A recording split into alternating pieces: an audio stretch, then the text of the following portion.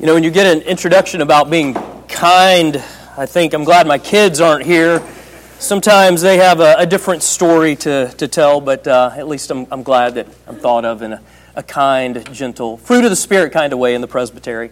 But it's good to be with you. I was telling TJ, and actually I told this to Jeff a few weeks ago. I didn't realize y'all were going to get to, at least as a session, meet with him. But he visited us up at Grace Covenant in Williamsburg a few Sundays ago.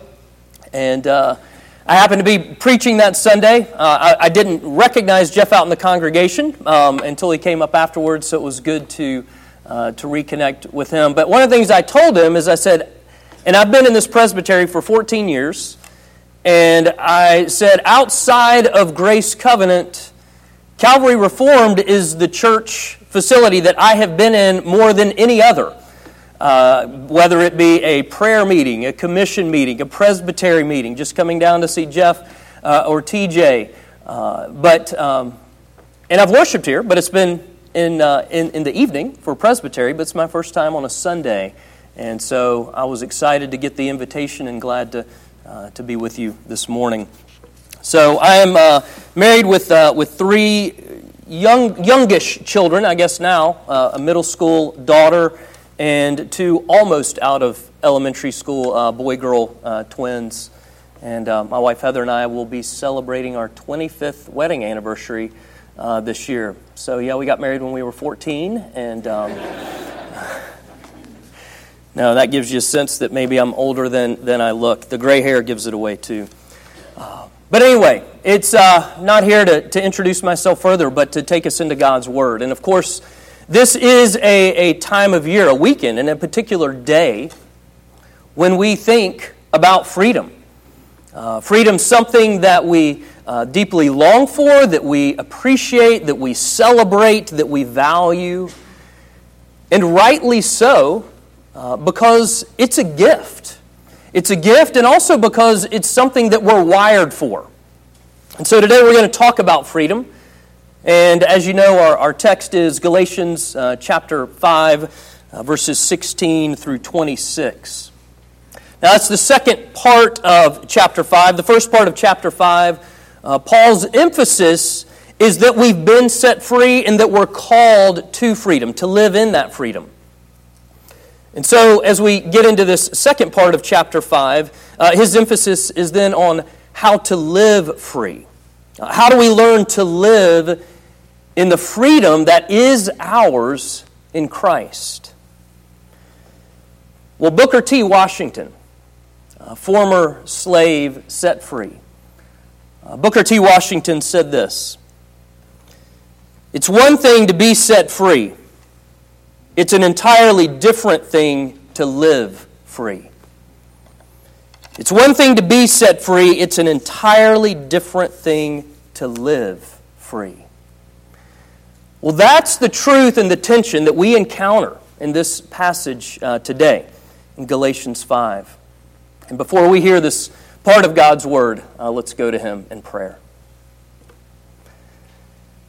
Well, Almighty God, we thank You for Your Word, for making Yourself known to us through Your Word, which is living and active, and making Yourself known to us by the power of Your Spirit. And so we come once again asking that You would open Your Word to us and us to Your Word, that we might hear and believe the good news of our freedom in Christ, that we might see Jesus.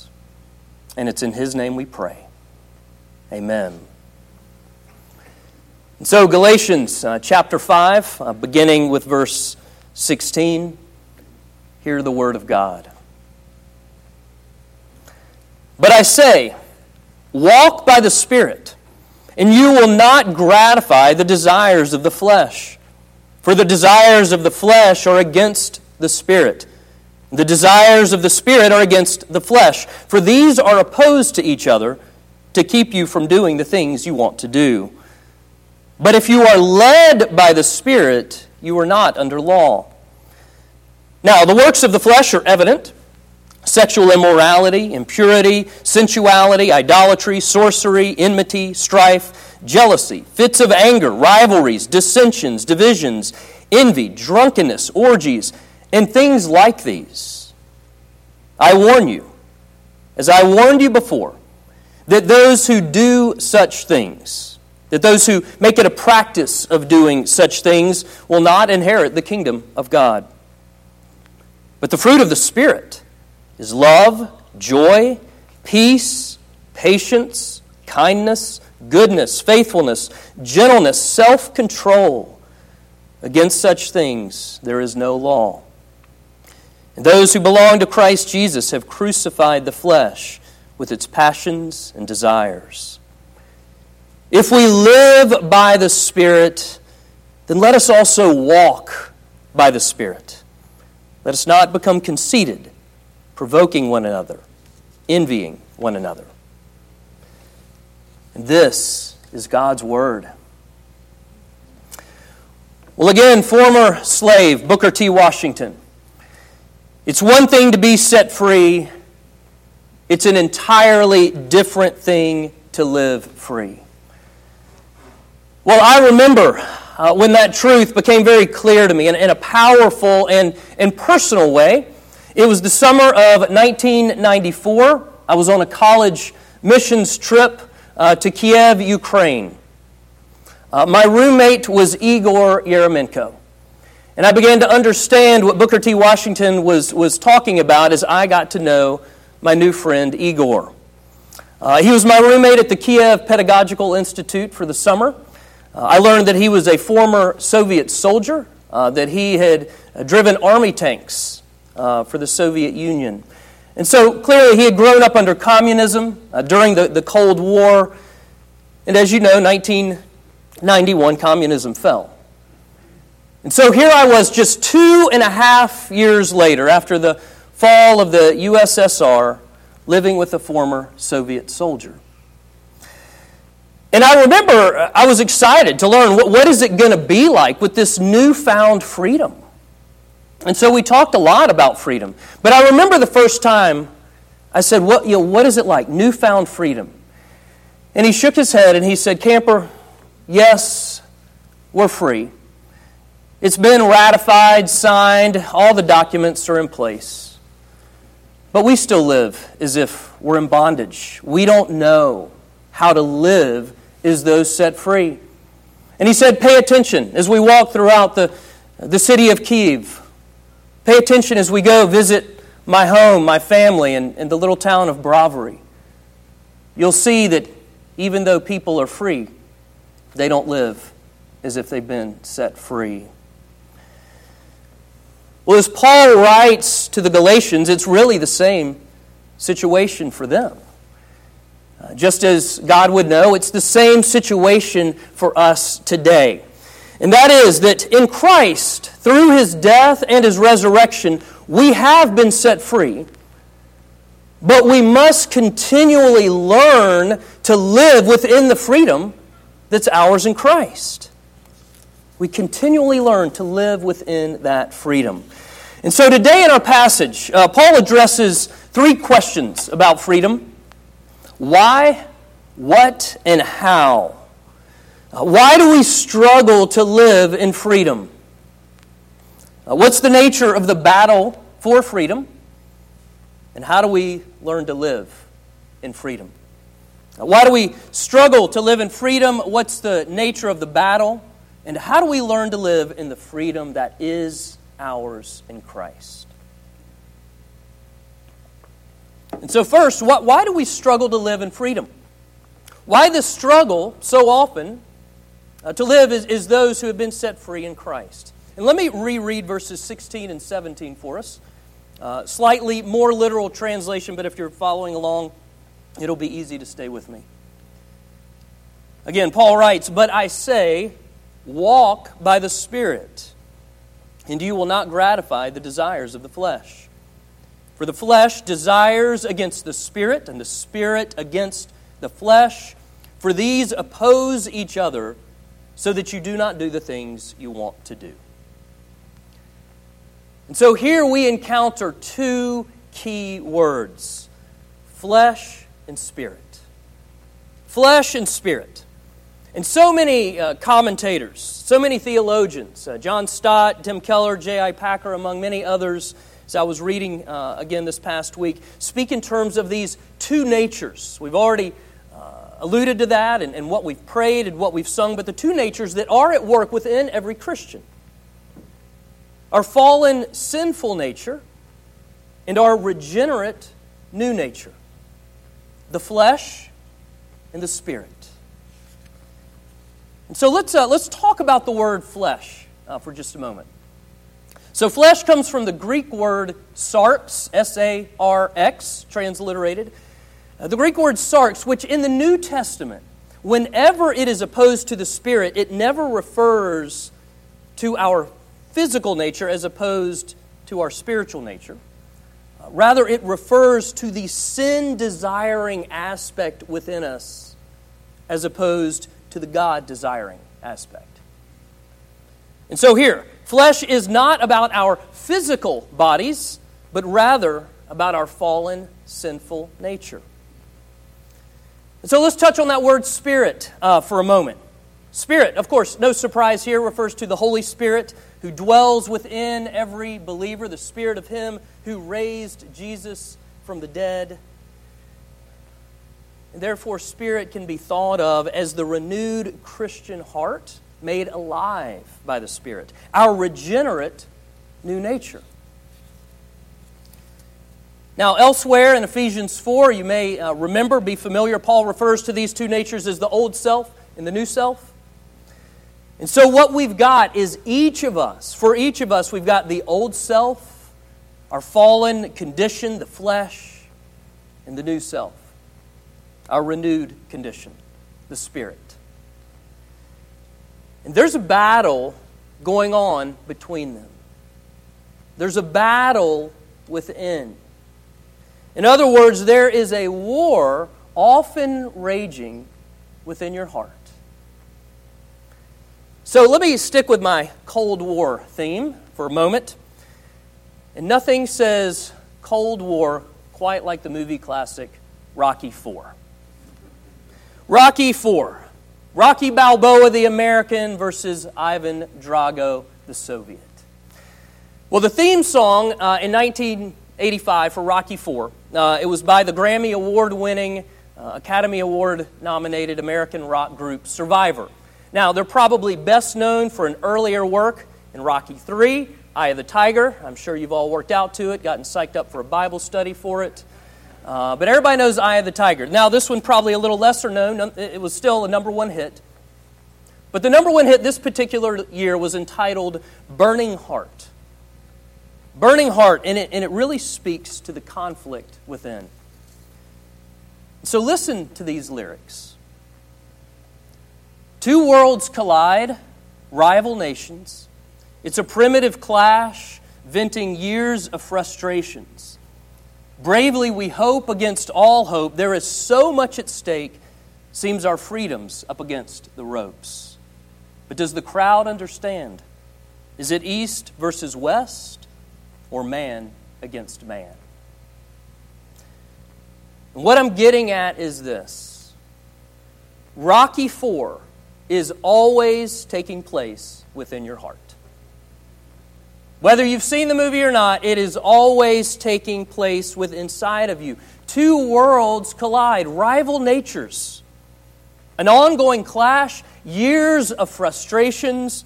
There's so much at stake. Our freedom's up against the ropes. But does the crowd understand? Rival natures. Freedom up against the ropes. But does the crowd understand?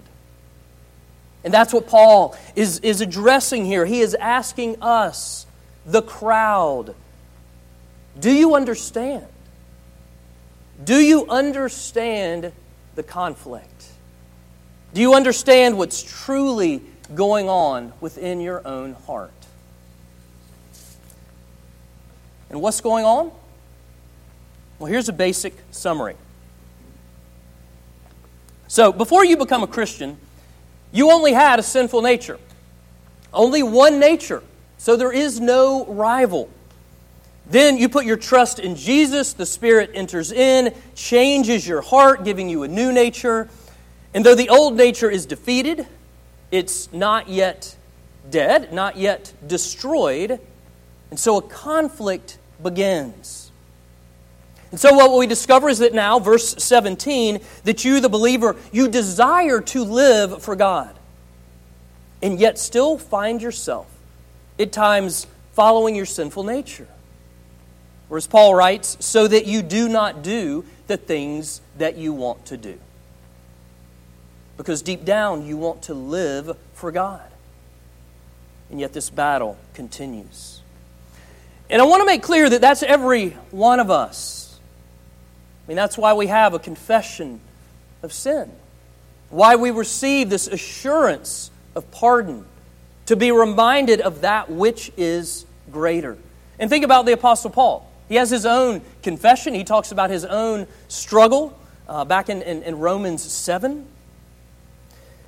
And so part of the reason that we still struggle is because we often don't fully understand the conflict within. And so toward that end, let's dive a little deeper and seek to better understand. Verses 19 through 21, Paul lists 15 works of the flesh. 15. Now, it's not an exhaustive list, and Paul notes that, verse 21, saying that these are among other sins. And what I want to highlight about the list is that all the sins here, all the sins in this list, they are actions and attitudes with a common root. Maybe 15 different sins, but they all have a common root. So that leads us to our next question. So next, what's the nature of this battle for freedom? What's the precise nature of the battle within? And so we come to another key word in our passage. That word is desire. Desire. That's the common root that I just mentioned.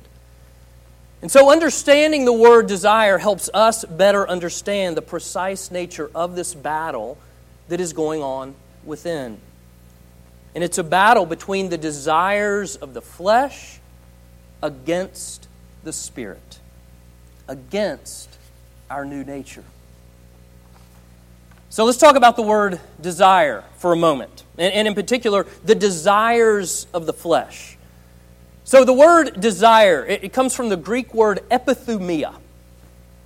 Epithumia. In some versions, the word is translated as lust.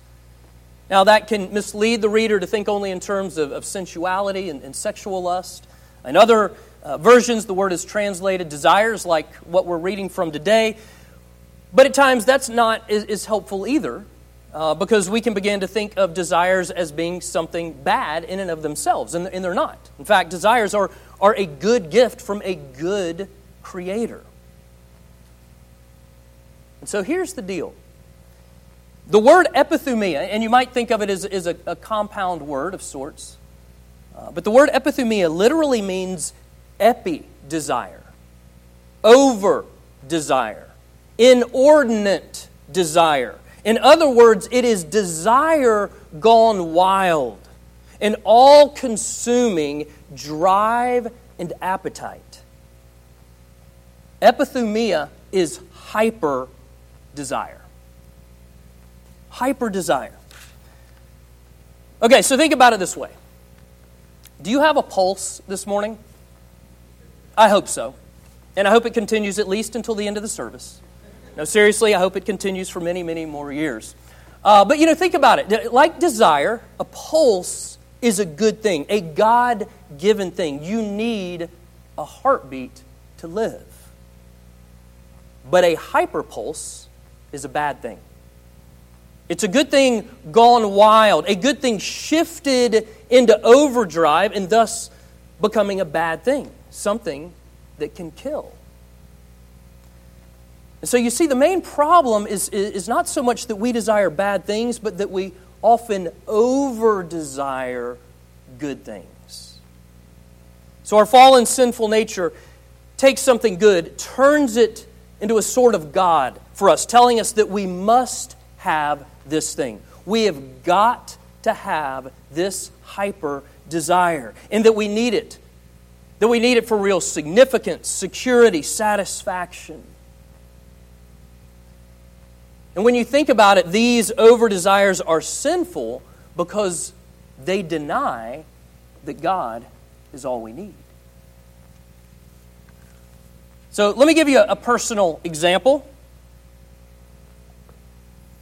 So this is something that I come up upon relatively often. In fact, anytime I'm preparing to preach, I have a good desire to preach well.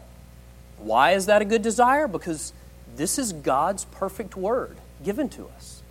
And I want to help people hear the truth and grace of what God says to us. I want to help people in a way that's clear and concise. But inevitably, at some point during the week, if not earlier in the week, it's going to hit me on Friday or Saturday, even Sunday morning. I get this over-desire. It kicks in, and it's an inordinate amount of vigilance. Okay, vigilance, a good thing. To be on guard, to stay alert, to pay attention. But it becomes a hyper-vigilance. You know what a hypervigilance, another word for that is? It's anxiety. When we're anxious, it's a hypervigilance. And so what's behind that? Well, because not only do I want to preach well, but I am the oldest child of two. My younger brother was my driver today. He's visiting from New York. But as an elder brother, I have a lot of those elder brother tendencies. The moralist. I've got to get it right. I've got to get this right. Okay? Well then, as TJ mentioned, I can have this, friendly affability about me. Well, I like people. So that means I want people to like me. And whether I'm conscious of it or not, there's something going on in the back of my mind. Well, what if I mess this thing up? And what are people going to think if this is a disaster? And so all of a sudden, the way that I am focused on my identity, rather than believing and seeing it rooted in Christ, it's now, for the moment, rooted in how good or how poorly I preach and what people think of me. And this happens because there's that over-desire telling me, you've got to have this thing. You've got to have it for real security, significance, satisfaction. If you get it, you'll have those. And so that's the conflict within. That's the conflict within, where that sinful nature taking something good and battling against the Spirit. It's the battle between the hyper desires of the flesh, again, my fallen sinful nature, and the desires of the Spirit, my regenerate new nature. And that's why we struggle. That's why we struggle as those set free. And so what do we do? If this constant battle is going on, what do we do? And so that leads us to our third question, final question. And so lastly, how do we learn to live in freedom? How do we learn to live as those set free in Christ? And notice, I'm using the word, how do we learn? It's a process. I'll come back to that in just a moment. But how do we learn to live this way? Now, we've already taken one significant step, and that is learning the precise nature of the battle. Because, as the saying goes, knowing is half the battle, right? Yes. So we know what's going on. But I want you to take a look, verse 18. If you are led by the Spirit, and that is you, if you have put your faith in Jesus. You are led by the Spirit. And so, if you are led by the Spirit, then you are truly free to learn freedom. Because in Christ, by the power of the Spirit, you are now free to become who you were created to be. free to grow in Christ likeness. Now, we often think of freedom as having no boundaries, no rules, but that's to misunderstand freedom.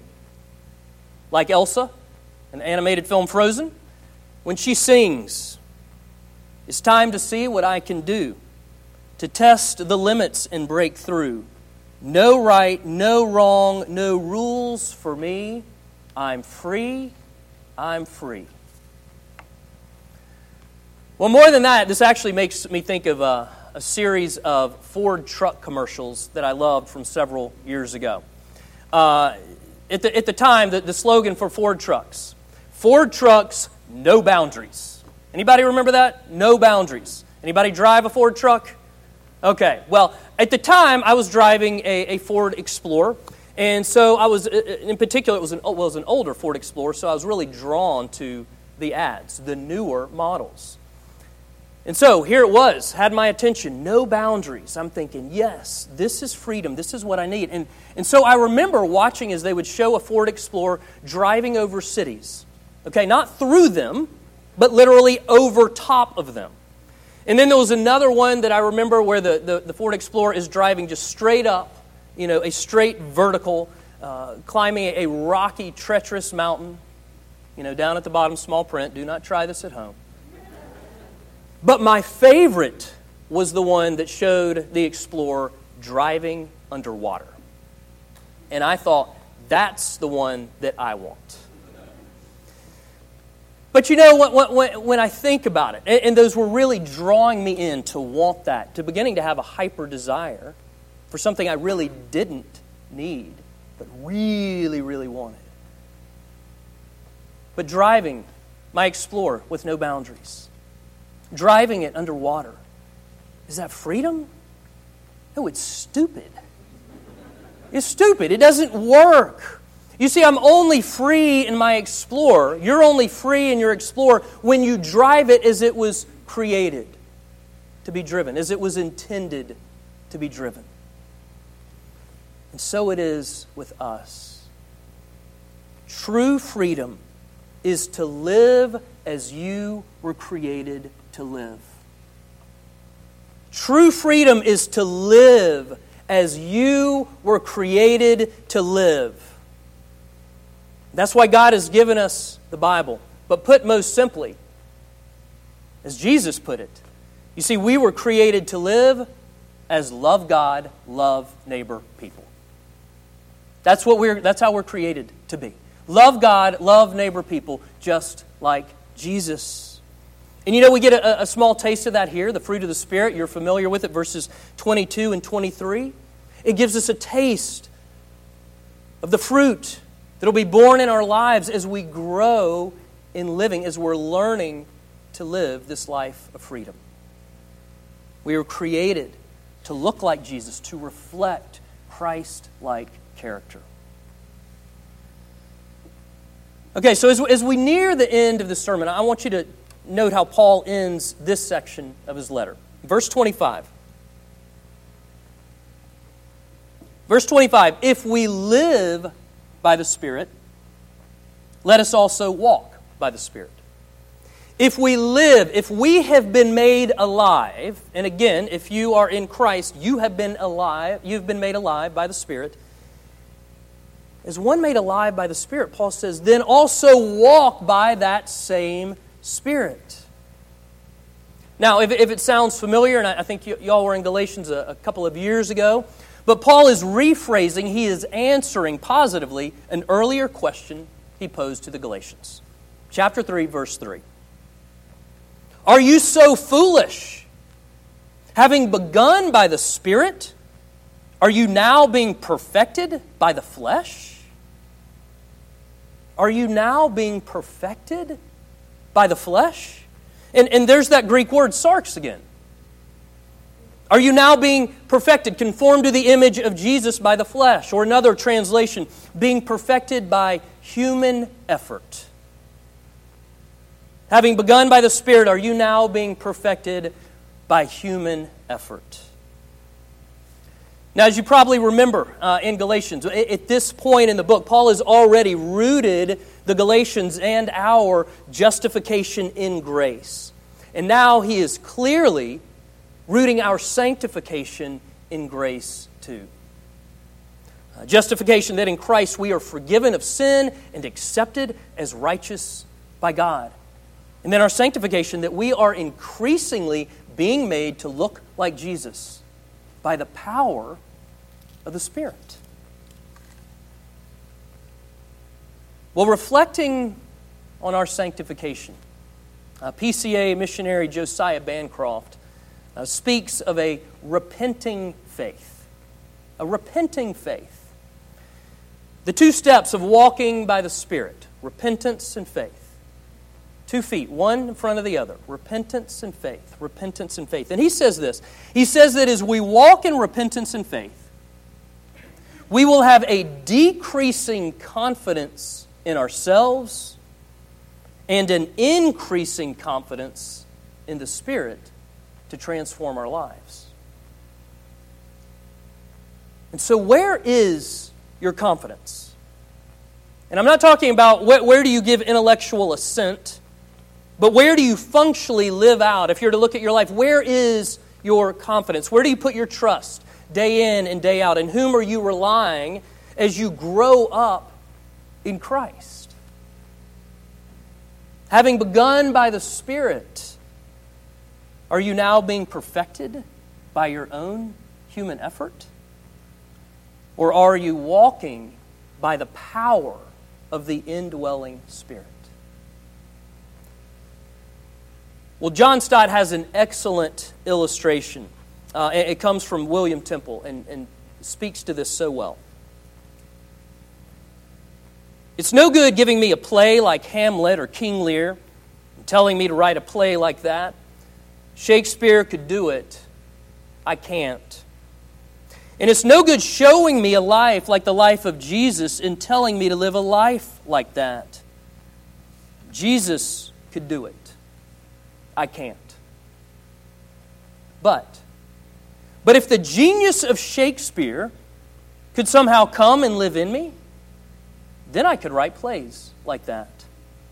And if the Spirit of Jesus could come and live in me, then I could learn to live a life like that. And this is the secret of Christian sanctification. It's not that we should strive in our own strength to live a life like Jesus, but that He, by His Spirit, should come and live in us and change us as we walk with Him, as we trust in Him, as we actively engage Him in repentance and faith. Because you see, to have Him as our example is not enough.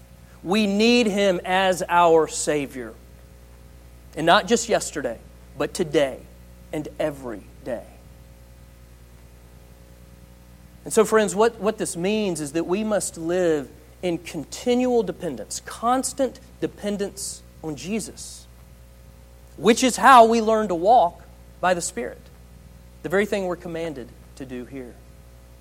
In other words, to walk by the Spirit is to stay rooted in the very grace of Jesus, which we do through continual repentance and faith. Again, the two steps of walking by the Spirit.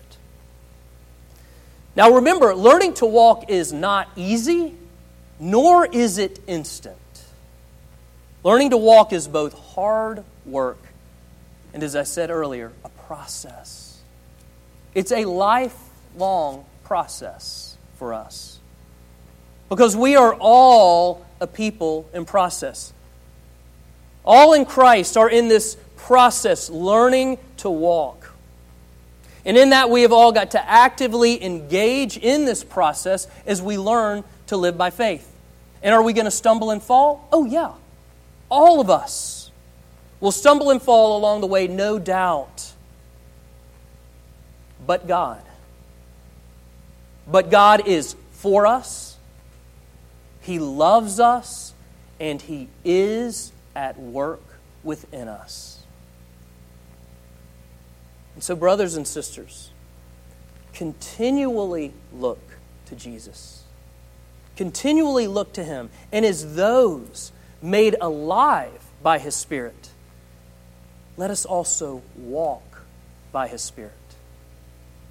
Or as Paul says elsewhere, just as you received Christ Jesus the Lord, so also walk in Him. For that's the way, that's how we learn to live in this freedom that is ours in Christ. Amen? Amen. Let's pray. Well, our good and gracious God, oh, we thank You. We thank You for the gift of Your indwelling Spirit, that we might know You powerfully and that we might know You personally.